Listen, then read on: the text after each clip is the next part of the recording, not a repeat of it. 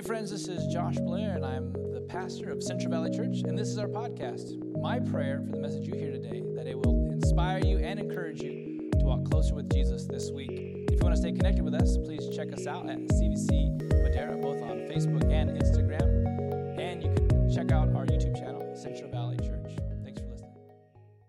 Why don't you stand with me and turn your Bibles to Matthew chapter 16.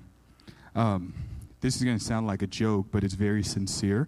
I'm diagnosed really badly with ADHD, and I say that because distractions really do throw me off. So if you have kids, I love kids, just not while I'm preaching. That was kind of a joke. Okay. Some of you are like, I don't like my kids either. I got you, Pastor. I got you.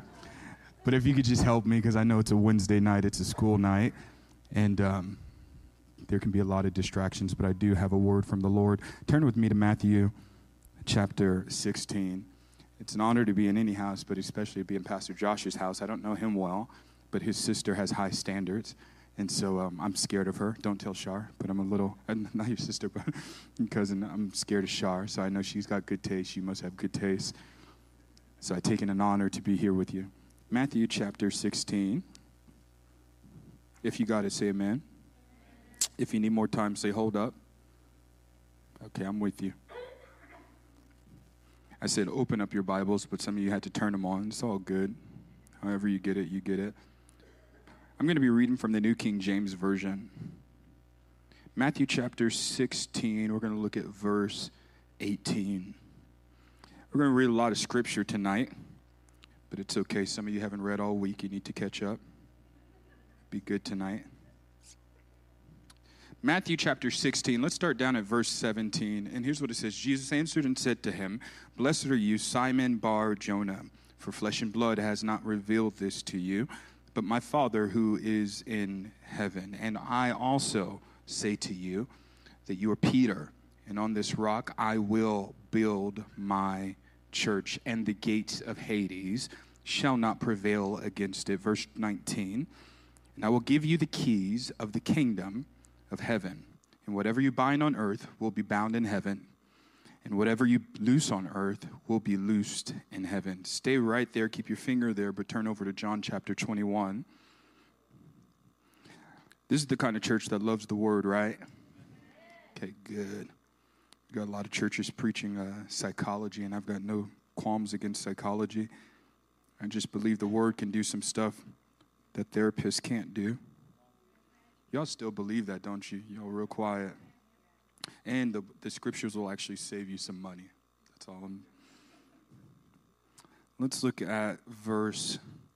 I feel very comfortable tonight. Is it okay if I just be myself? You'll get the best version of me if I can just relax. Let's look at John chapter 21. Look at verse. Let's start up at the top.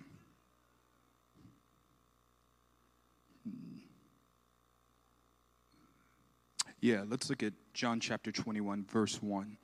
After these things, Jesus showed himself again to the disciples at the Sea of Tiberias. And in this way he showed himself Simon Peter, Thomas called the twin, Nathanael of Cana in Galilee, the sons of Zebedee, and two others of his disciples were together. Simon Peter said to them, "I am going fishing." They said to him, "We are going with you also." So they went out and immediately got in the boat, and that night they caught nothing. God, I thank you for your word. God, I thank you that it still speaks life, that it is a double-edged sword that cuts to the marrow of our souls.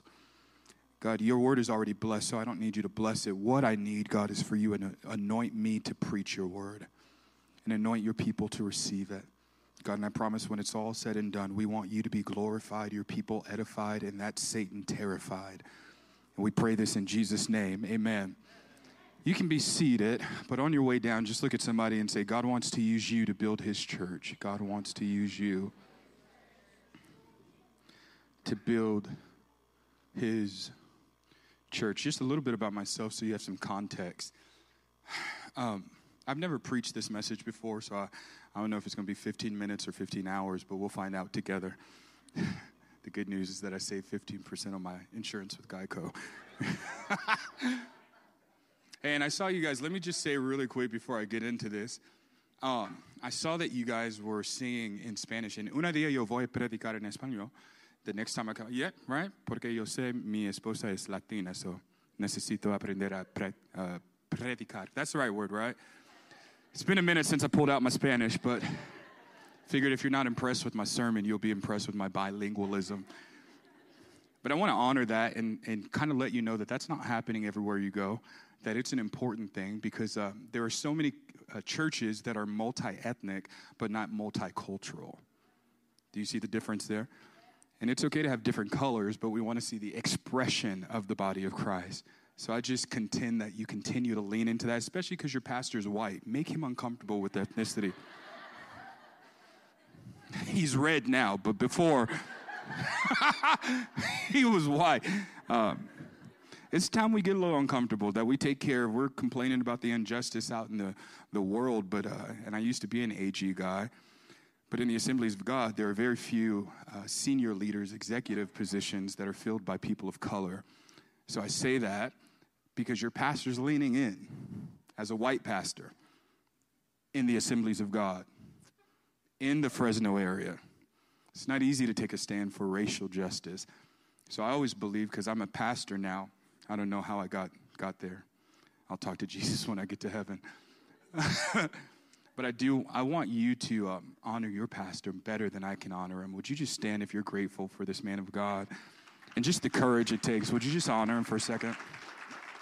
Hold up. Y'all are clapping like, y'all have not, wait, hold on a second. Just keep standing, because y'all have not met the pastors that I've met. Not every pastor is good. Some of them suck.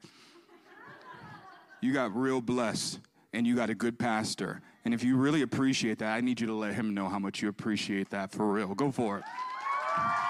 Love. That's awesome. All right, you can take your seat, but never let a guest outdo you in honoring your pastor, all right? He's got to put up with you when I drive off. Quite often when we think about building the church, and your pastor tasked me tonight, I said, what do you want me to preach on? He gave me two different subjects. He said, you can either preach on intimacy with God or preach on building the church. And I thought to myself, I'm an overachiever. Let me try both. So I'm going to give you a 2-for-1 deal tonight. Because you cannot build the church of the living Savior without his presence. There are a lot of churches who try. And we become nothing greater than community centers that are themed with the Holy Spirit. But unless we are endued with the supernatural power of the Spirit that only comes from intimacy with God, we will never build the church. We'll build organizations. We'll feed the sick. We'll have a service every Sunday morning, but you won't build the church. Everything labeled the church is not the church. And I hate to be the first one to disappoint you, but every church isn't created equal. There are some churches that think they are the church, but they promote sinful lifestyles. They accept sin. That is not the church, friend. There are some churches that think they're the church, and they preach what I call a moralistic theology, where we just teach you how to be good so that you don't go to hell. That is not the church. Because according to Scripture, it is not our righteousness, but we are the righteousness of God in Christ Jesus, that we're not Christians because of how we voted. I'm not nervous. I brought my own car. Somebody came to and said to one of our members, how can you call yourself a Christian and vote for so-and-so? I said, you've obviously never read the red letters, because your faith is what gets you in. It's not your vote. Ooh, y'all didn't like that in Fresno. It's all right. I say this because so many churches, quote unquote, are building what God didn't call them to build. And I wonder if it's because we have leaders who have more fear of the board than they do of the Lord. There's only one fear that's acceptable in the kingdom. He says that you're not allowed to be afraid of anything. It's actually sin. We don't teach about this because fear is one of the most accepted sins in the church. But according to Revelation chapter 21, verse 8, it says that those who are drunkards and sexually immoral, that they won't inherit the kingdom of God. But do you know who's at the top of the list? It says cowards. That you know in the kingdom there are no punks. This is the Oakland International version. I'm going to help you. But because we have so many pastors, and just so you know, I kind of preach like a burrito. I slow in the beginning, get everything all over, but by the end of this thing, we'll wrap it up and it'll make sense. Just hang with me for a little bit. But I say this because I want you to understand that what we're contending for when we say build the church is not another building, it's not a bunch of services, it's not a youth group, it's not any of those things. What we're actually trying to build is the system that was created in the New Testament so that disciples can be multiplied. If a church is not multiplying disciples, it is dead. According to science, if something doesn't grow, we call it dead. When we see a church that hasn't grown for 20 years, we call it the Assemblies of God. I didn't ask to come, you invited me. And I wonder if we're not growing, if our churches are not growing, not because we need a new pastor. I bet you it's not because we need a new pastor. I was preaching out one service, and just to warn you, you should be careful what you say around me when I'm hungry. My mouth is not as controlled as my spirit is. But this person came up to me after I preached and said, man, brother, you're such a good preacher. I wish you were our pastor. We need a new pastor. And I looked at her without holding a breath and said, maybe your church doesn't need a new pastor. Maybe it needs a new congregation. Because maybe the day of believing that only the pastor does the ministry, only the pastor prays, only the pastor that day is over. As a matter of fact, that day was never supposed to be created. According to the book of Ephesians, that said pastors in the fivefold ministry were raised up to teach you how to do the ministry. But we think that we can abdicate our responsibility in building the local church as long as we pay tithes. But can I tell you that he is not your prostitute, and there's not enough money that you can pay God to not be obedient to him. And I want to pursue this tonight, and I won't take very long. But I want to tell you that the secret to church growth is not small groups. The secret to church growth is not a better worship team or a fantastic preacher. Can I give you the secret? Would you like to know? Okay, I don't have to tell you. I keep it myself. I know the secret. God already spoke. Can I tell you the secret? I'm a talk back preacher. You got to talk back with me. If you've never been to a church with black people, I know you've been to movies. We're loud. We're loud. The secret to church growth is intimacy with God. Prove it. I got you. We read about Peter in John chapter 21. And I'm talking real soft, but sound man, I'm warning you because I feel a yell in my spirit real soon. I'm an old school Pentecostal. Y'all are used to these, like, I got 2 or 3 that'll hang with me till midnight. You know the old school. These kids do a 2-minute altar call and think they touched heaven, man. Back in my day, you were at the altar for an hour. You got back up and said, thank you, Lord. And the church mother said, no, sir, get back down. He ain't done. He said, well done, good and faithful servant, not medium rare. Get back down there. When we come to John chapter 21, it's almost at a climactic or even a conclusive ending for where Peter has been his whole life. That Peter for the last 3 years have been walking with Jesus, and Peter was the one who walked on water with him. Peter was the one who saw him heal the woman who had an issue of blood for 12 long years. He was in the room with Jairus' daughter when Jesus stretched his body over her body. He was there when the man had to be prayed for twice by Jesus because he was blind, and the other blind man was named Bartimaeus. Peter was there when Jesus took his spit, hocked a loogie, and put it in some dirt, rubbed it across a man's eye, and called him healed. Peter was there when the leopard got healed. But Peter was also there in John chapter 21 when his faith has run out and when he walked with the Savior but no longer believed. Don't fool yourself in thinking that a devotion you had at one time will sustain you all the time. And many of us are living in what God did in our life, and we're not actively pursuing for what God wants to do in our life. And I wonder if it's for some of us the same reason why Peter had gotten to this place. I wonder if it's because of disappointment. I wonder if Peter is disappointed because if you read church history and the culmination of Scripture, Peter did not want a spiritual revolution. He wanted a political one. And I know this is a little different than 2021 in America, God forbid. But Peter desired such a political revolution that when Jesus did not perform like Peter wanted, the Bible says in John chapter 21, this very important phrase that I need you to write down if you're taking notes. The Bible says that Peter told his boys, I'm going fishing. Whew. Now, before you get too happy and you start preaching about fishing being sin, fishing is not sin. Let me tell you what fishing represents. It represents the normality that Jesus had called Peter out of. That Peter had sacrificed his boat, his income, his livelihood. We can't get you to tithe, but that's a different sermon. He sacrificed everything to follow Jesus. And now the very thing that Jesus had called him out of, he went back to. Because sometimes living in normal feels a whole lot safer than living with God. I know you're not going to say amen too much because you're the woman of power. You speak in 1,000 syllables per minute in tongues. I know you got this and you never have doubt. But there are some of us who have had some Sundays where we reach the hills of heaven in the presence of God, but find ourselves depressed by Monday evening. There are some of us in the room tonight that are here holding back tears because of the pain of what we're going through. And yes, we know that God is real, but we want to know, God, are you really real? There are some of us who have been in a place of disappointment where Jesus didn't do things the way that we wanted him to. We stayed holy, got saved, got married, and now we can't have children. What do you do when Jesus leaves you disappointed? Started a church and then COVID happens. Yeah, thanks for the warning, God. What do you do when things don't go back like you thought they would? You know what most Christians do? They don't backslide. They don't go to the strip club. They don't go drink, and they don't have drugs. You know what most Christians do? They go fishing. Because going fishing, at least I know this.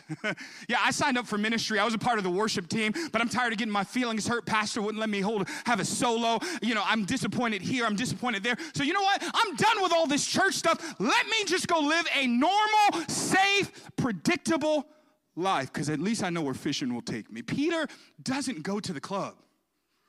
He goes to the fishing boat. And I wonder how many of us are going to church in the fishing boat. Yeah. You're singing, you're worshiping, but you're sitting in the boat of your disappointment, in the boat of your disillusionment, in the boat of your pain. But Pastor, as long as I sit right here, have my little regular 9-to-5 job, don't ask God for too much, at least I won't be disappointed. But Peter is disappointed, and he's gone back fishing. And to make it worse, the Bible says that the boys who were with him, well, you going? I'm going too. Because compromise always wants company. You know what I've noticed, Pastor Josh, in the first few months of pastoring a new church? You don't have to start a small group for gossipers. I don't know if God's speaking to them prophetically, but they just find each other. You don't have to start a small group for the insecure. They just find each other. And I found that who you hang out with is a strong indication of where your faith is. And many of us are hanging out with boat-like friends. What are you talking about, Pastor Joe? They don't challenge you. You tell them about who you slept with yesterday, they don't say nothing to you because they're more afraid of losing your friendship than they are your soul. I'm going to get the young people and the old people today. And I found that when you walk in disappointment, when you've been disillusioned, when you've been a church kid your whole life and you're watching your mom and dad serve the Lord, but here you are financially struggling, that oftentimes who you surround yourself is an indication of what's happening internally. And I just want to ask you, do you have friends who push you to greatness? Friends who tell you, no, sweetie, I get you doing the little 15-minute-a-day prayer meeting to keep the devil away, but we got to pump that sucker up a little bit. Yeah, we don't have friends like that anymore. We don't have friends who actually tell us that we're wrong, who tell us to grow up, who tell us to mature. I had to hurt somebody's feelings recently because they just kept coming at me because I wouldn't put them on the worship team. Finally, I looked at him and I said, bro, you couldn't hold a note if we put it in a bucket. I mean, I said it a little nicer because I'm his pastor, but like we don't have friends who treat us or who challenge us to growth because maybe most of our friends have gone fishing just like we have. Maybe more of our friends don't actually want. How many of you have actually had a vision that this church is going to multiply?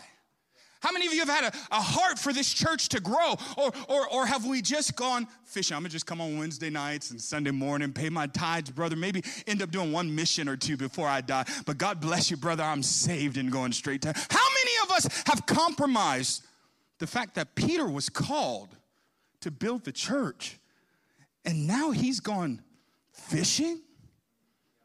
Jesus just a few chapters ago, gives him a prophetic word that upon this rock, his name literally meaning rock, upon this rock will I build my church. And the guy that Jesus picked has gone fit. Jesus, did you know what was going to happen? And here's the good news. I've spent my whole ministry telling young people to believe in God. I forgot the other half. He believes in you. I think you missed it because you didn't get happy enough, or maybe you're not taking notes, so let me try it one more time on this side. I said, yeah. Go ahead and believe in God. But you got to understand that the only reason you can even believe in God is because he first believed in you. We don't preach about the cross anymore, but if I was in a Baptist church, I tell you, one Friday evening, they stretched him high and stretched him wide, and Sunday morning, he rose again and came alive. Not just so that we could be saved, but so that we could be like him. But many of us are settling for not going to hell when there's just so much more. And Peter, jacked up Peter, cuss him out Peter, cut off an ear Peter. Peter's that kid at the youth group. You love him, but you wouldn't mind if he didn't come to youth retreat. Okay.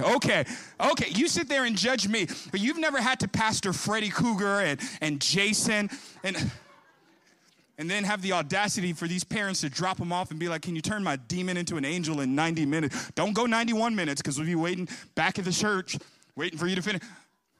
Peter's that kid who's like, I know you love God, but bro, come on, stop hitting on the girls.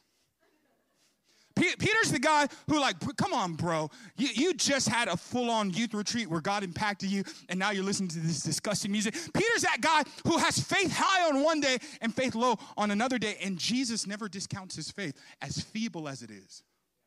We judge, but Jesus sits back, and he prophesies to Peter that he is going to be the foundation of the church. And I think that means so much metaphorically. I think it means so much spiritually that Jesus is building his church on broken, screwed up people.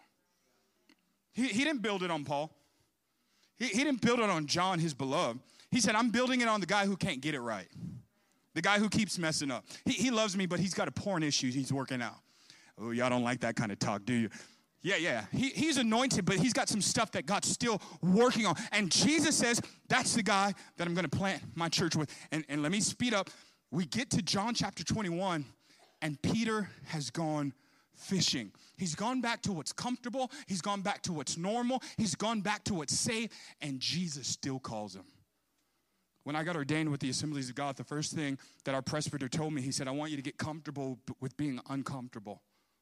Because I found out that in the tension of discomfort is where God grows my faith. The very thing that you're running from, the racing from, that's the very thing where Jesus will meet you to grow your faith. And Peter has gone back fishing, and Jesus calls him while he's out fishing. He's not expecting it. He believes Jesus has gone, and Jesus sabotages Peter. You may not know this, but tonight, in this room is palpably an opportunity for Jesus also to sabotage you. Could it be that we're not in a church? Could it be that we're in a boat and Jesus is getting ready to call some folks closer? John chapter 21, Jesus says, come on. And check out what Jesus tells Peter. He says, are you tired yet? Like Jesus doesn't already know the answer. But sometimes Jesus will ask you questions because you don't know the answer. You done with the 9 to 5? You done playing it safe? Because if you are, because I know you've caught nothing, busy but not productive. Wait a minute, Pastor Jesus. We're fishermen, professionals. We've got a corporation. We know how to do this, an LLC. We've been fishing our whole life. How dare you try to come up, because that's how most of us American Christians would respond to Jesus. Can I tell you, if you're ever in a conversation with the Savior and you're trying to figure out if he's right or wrong, just know you're wrong. He says, Peter, you've caught nothing. Try it again. And I've watched preachers mess this part up, Josh, where they try to make something fantastic out of this. You know, he was fishing on one side, and then all you got to do is throw your net on the other side. It's like, that's stupid. That's not the point. The point is, if you submit to Jesus, you'll be fruitful in your labor. That's the point. That apart from the working of the Holy Spirit, you will never be fruitful for the kingdom. So Peter, you've been fishing without me. Let me show you what it feels like when you obey me. And then he says, after you're done obeying me, come and eat. Wait a minute, Jesus. You prepare a table for... What Jesus wants us to know is that he is drawing us in, not to a place of labor, but to a place of rest. Come on, Pastor Dale, you're confusing me. I went to public school. Help me figure this out. I got you. You're telling me we need to labor to build the church, but then you're saying don't labor to learn how to rest. This is why you're confused, because you're separating the two. There is a place in intimacy with God where you can learn how to labor from a place of rest. Because let me tell you, you're not tired from the load that you're carrying. You're not tired from the amount of hours that you're working. Can I tell you what you're tired from? The expectation. That's what you're burning out from. You're burning out from what the kids want from you and what the spouse wants from you and what your employers want from you. And what you don't realize is that there's rest when you find what God wants for you. And Jesus says, you've been fishing out all day. Why don't you come and let me cook you a meal? Could you imagine? I get tears in my eyes because this is not the president. This is not your city mayor or city councilman. This is Jesus that when he speaks, cancer shrivels up and dies. Jesus, that at the mention of his name, mountains melt like butter. Jesus, that waves still crash when you say his name. Jesus, the El Shaddai and El Elyon. Jesus, Savior and Messiah. Jesus, Alpha and Omega. Jesus, beginning and the end. Rose of Sharon, Lily of the Valley, bright and morning star. This is Jesus, the one who was, who is, and who is to come. This is Jesus, King of Kings. And we don't talk like this anymore, but he's Lord of Lords. This is Jesus, the counselor and physician, the soon coming King, the kinsman, redeemer. And he's making a meal for Peter.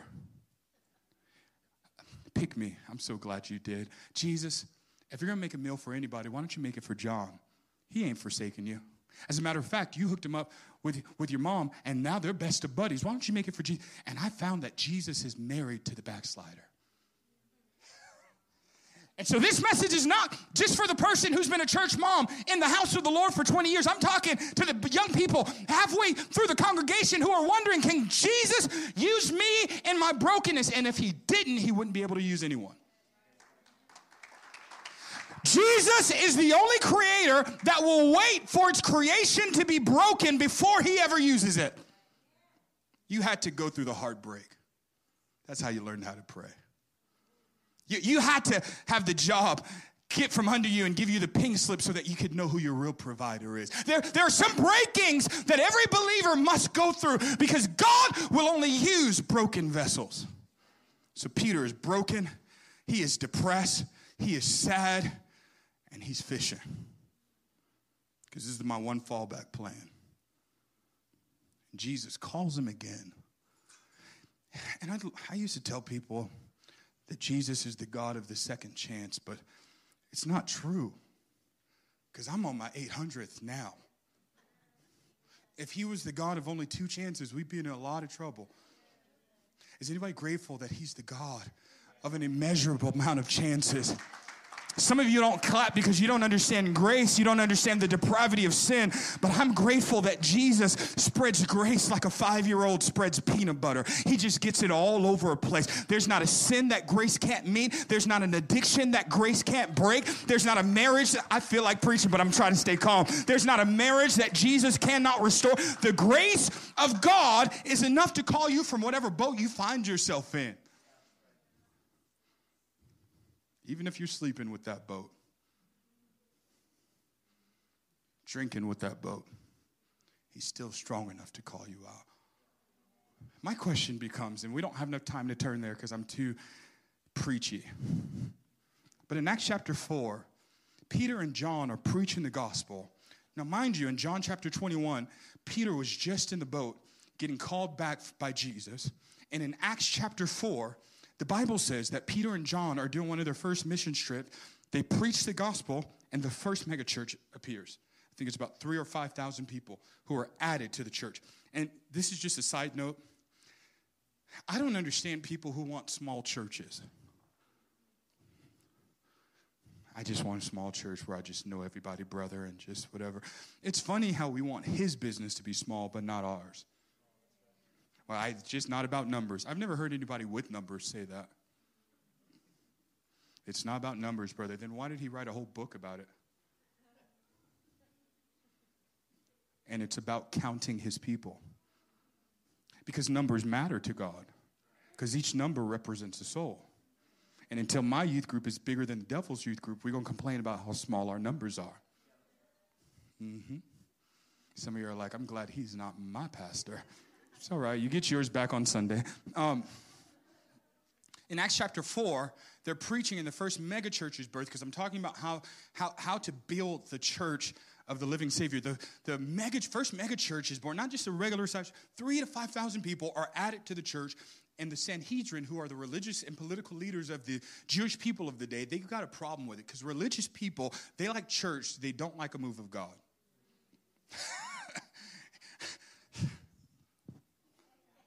Move of God better happen in the next 90 minutes, because I've got work in the morning. So I can get that paycheck, so I can take care of the kids I can't stand. Next to the husband I want a divorce.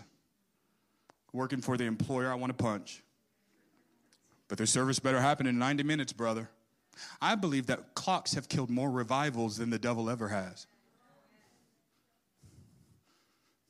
I'll have a nicer sermon if I come next time. Peter and John begin to preach. 3,000 to 5,000 people get saved. And the Sanhedrin, who are the religious leaders of the day, because again, religious people like church, they don't like the spirit and the move of God. They get upset and they say, in whose name are you preaching? And you would expect that John, the apostle, the beloved one, would step up to the plate and begin to declare who Jesus is. But it's not John who declared. As a matter of fact, it's this guy who a few chapters ago in the book of John we were reading about, and he denies Jesus 3 times. Oh, you haven't forgotten the story about Peter, have you? Because Peter, after Jesus is on the cross, he denies Jesus 3 times. 2 times, it's to a teenage girl. He can't even stand up for his faith to a preteen, which, let's be honest, preteen girls are scary. I'm trying not to make eye contact with them. But Peter can't stand up for his faith to even a little teenager. How does Peter get from John chapter 21, gone fishing, denied Jesus 3 times, disillusioned, disappointed, to being the first evangelist and first church planner in history in Acts chapter 4? I'll tell you how he got there. Because between John chapter 21 and Acts chapter 4, you know what's in between there? Acts chapter 2. You want to know how to build a church? Learn how to wait in a room. No famous speaker, no famous worship. Learn how to wait on him. The disciples were told, go to the upper room. And we have recorded about 120 people there. But Jesus had invited double that amount. What happened to the other ones? Oh, come on, Pastor. You know how it goes. They got work. What happened to the other people who were supposed to be in the upper room? Oh, you know, Pastor, my kids got school in the morning. So, I mean, they're C students straight way through. But we're going home early. I wonder if those who were called to wait found something more attractive to do. Because you do realize that Jesus will tell you to wait, and like these disciples, won't tell you what you're waiting on. What are we waiting for, Jesus? You'll know. Day 1. All right. Did it come? Did what come? What we're waiting for. I don't know what we're waiting for, bro. What you gonna do? Keep waiting. Day 2. It come yet? I'm not sure. He said we'd know it, and so I figure we ain't seen it. Day 10, day 15, day 20. It's easy to fast on the first day. Yeah, then all of a sudden you got to start tapping out of emotionalism and into intentionality. Okay, that first hour of prayer. Come on, we all know what it was like when you first learned how to pray. I know you're an extraordinary intercessor, but come on, you know. God, I just pray for, and you just start listing off every nation you could think of. China and Africa, even though it's not a nation, but I pray for all of it, Lord. And you prayed your heart out. You look at the clock, it's 2 minutes. Okay. I got one witness. Awesome. I can always tell the honest people by the laughter. I got one witness. Come on. Or the other one where, Lord, wherever you speak to me, that's what, in Jesus' name, open it up. It's like, okay, book of Leviticus. Let's try this one more time.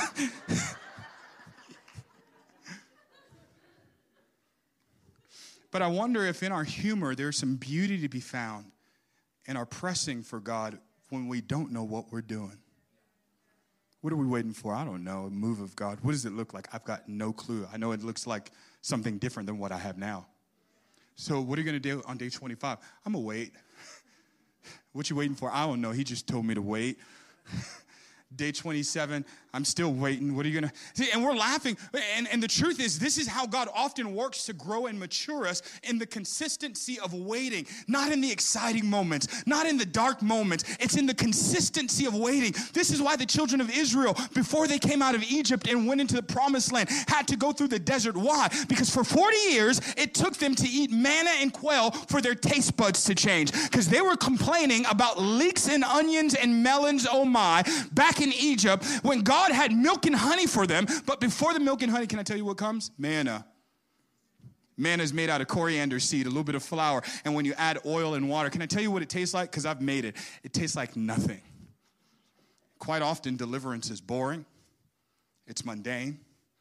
Quite often, pressing after the presence of God is not exciting. It's not flagrant. It's not flamboyant in its nature. Quite often, it's just this mundane. I'm not hearing God speak to me, but I'm going to keep reading his word.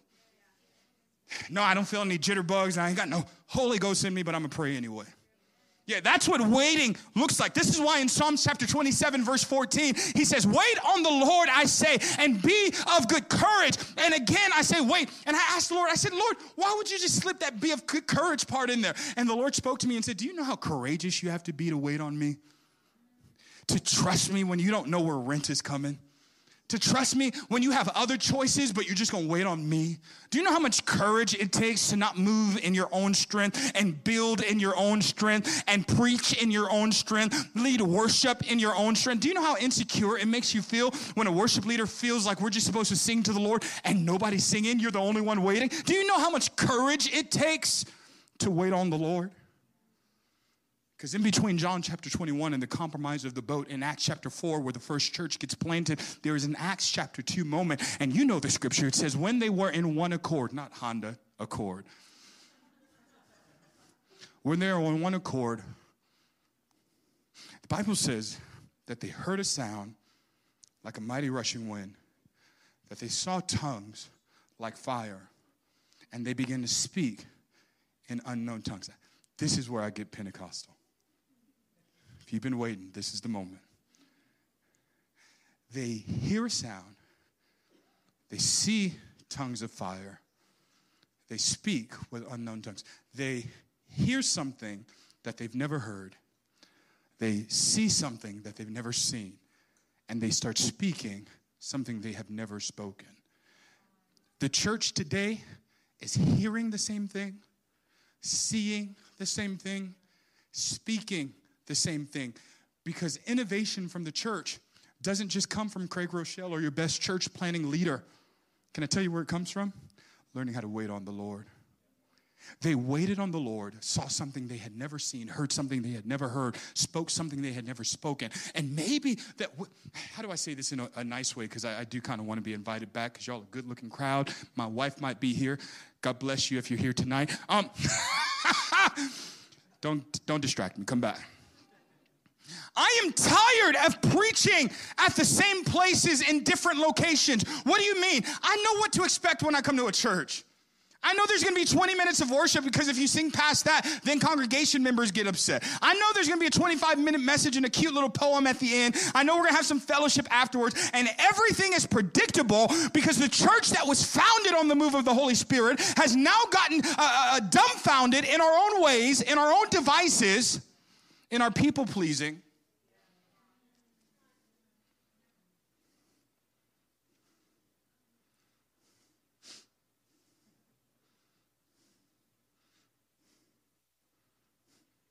There is no hope for America without a Spirit-filled church. It's not the White House God's worried about, it's his house. Matter of fact, he said, when I bring judgment, it's not going to start in the world. He says, judgment starts in my house. And I want to tell you, CVC,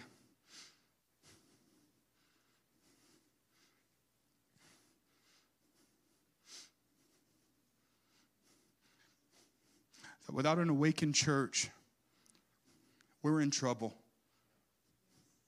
Please hear my heart tonight. Without an awakened church, we are in trouble. So between John 21 and Acts 4 is an Acts 2 moment that is only induced because a bunch of people were willing to take off their clocks and wait.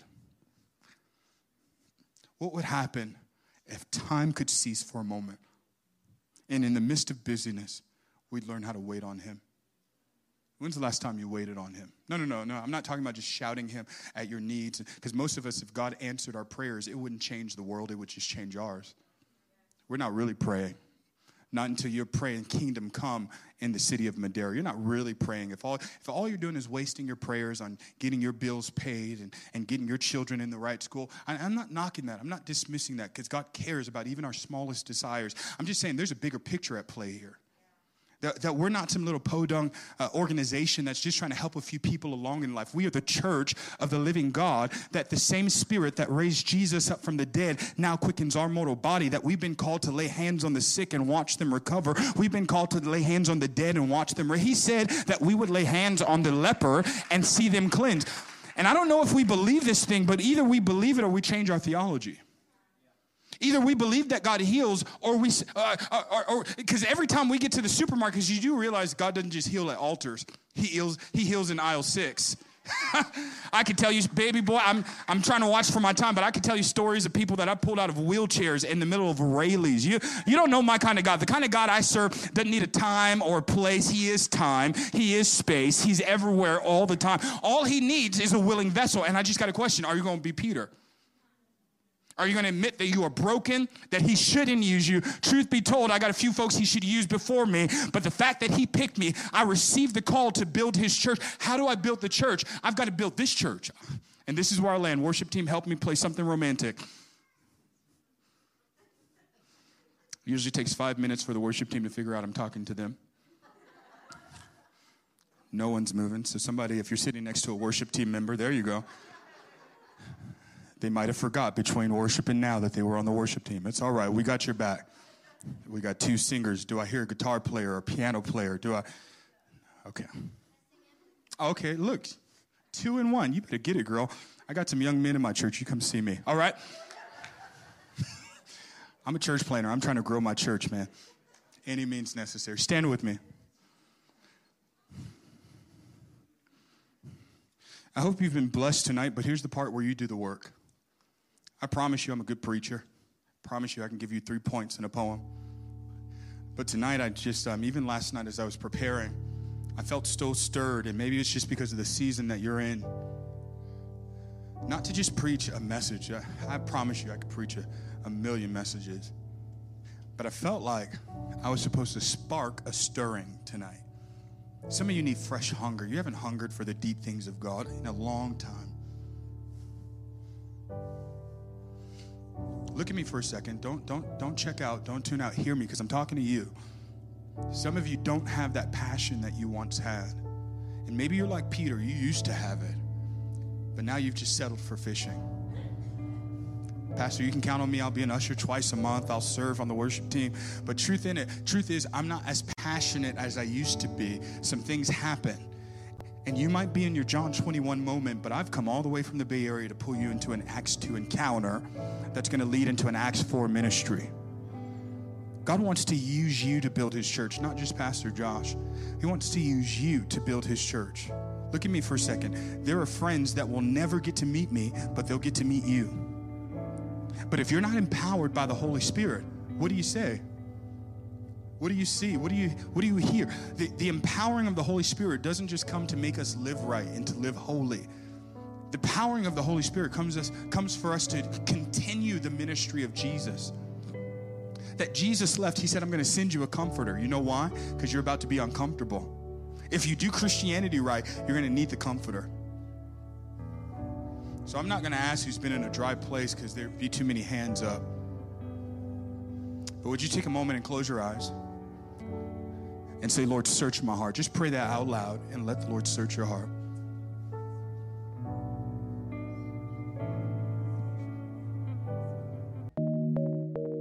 Thanks for listening to this message. To hear more messages like this one, be sure to subscribe and check out our podcast channel to hear past episodes. If you like what you're hearing, be sure to rate it and share it with your friends. It'd help us out a lot. If you're interested in supporting the ministry of Central Valley Church, go to cvcmadera.churchcenter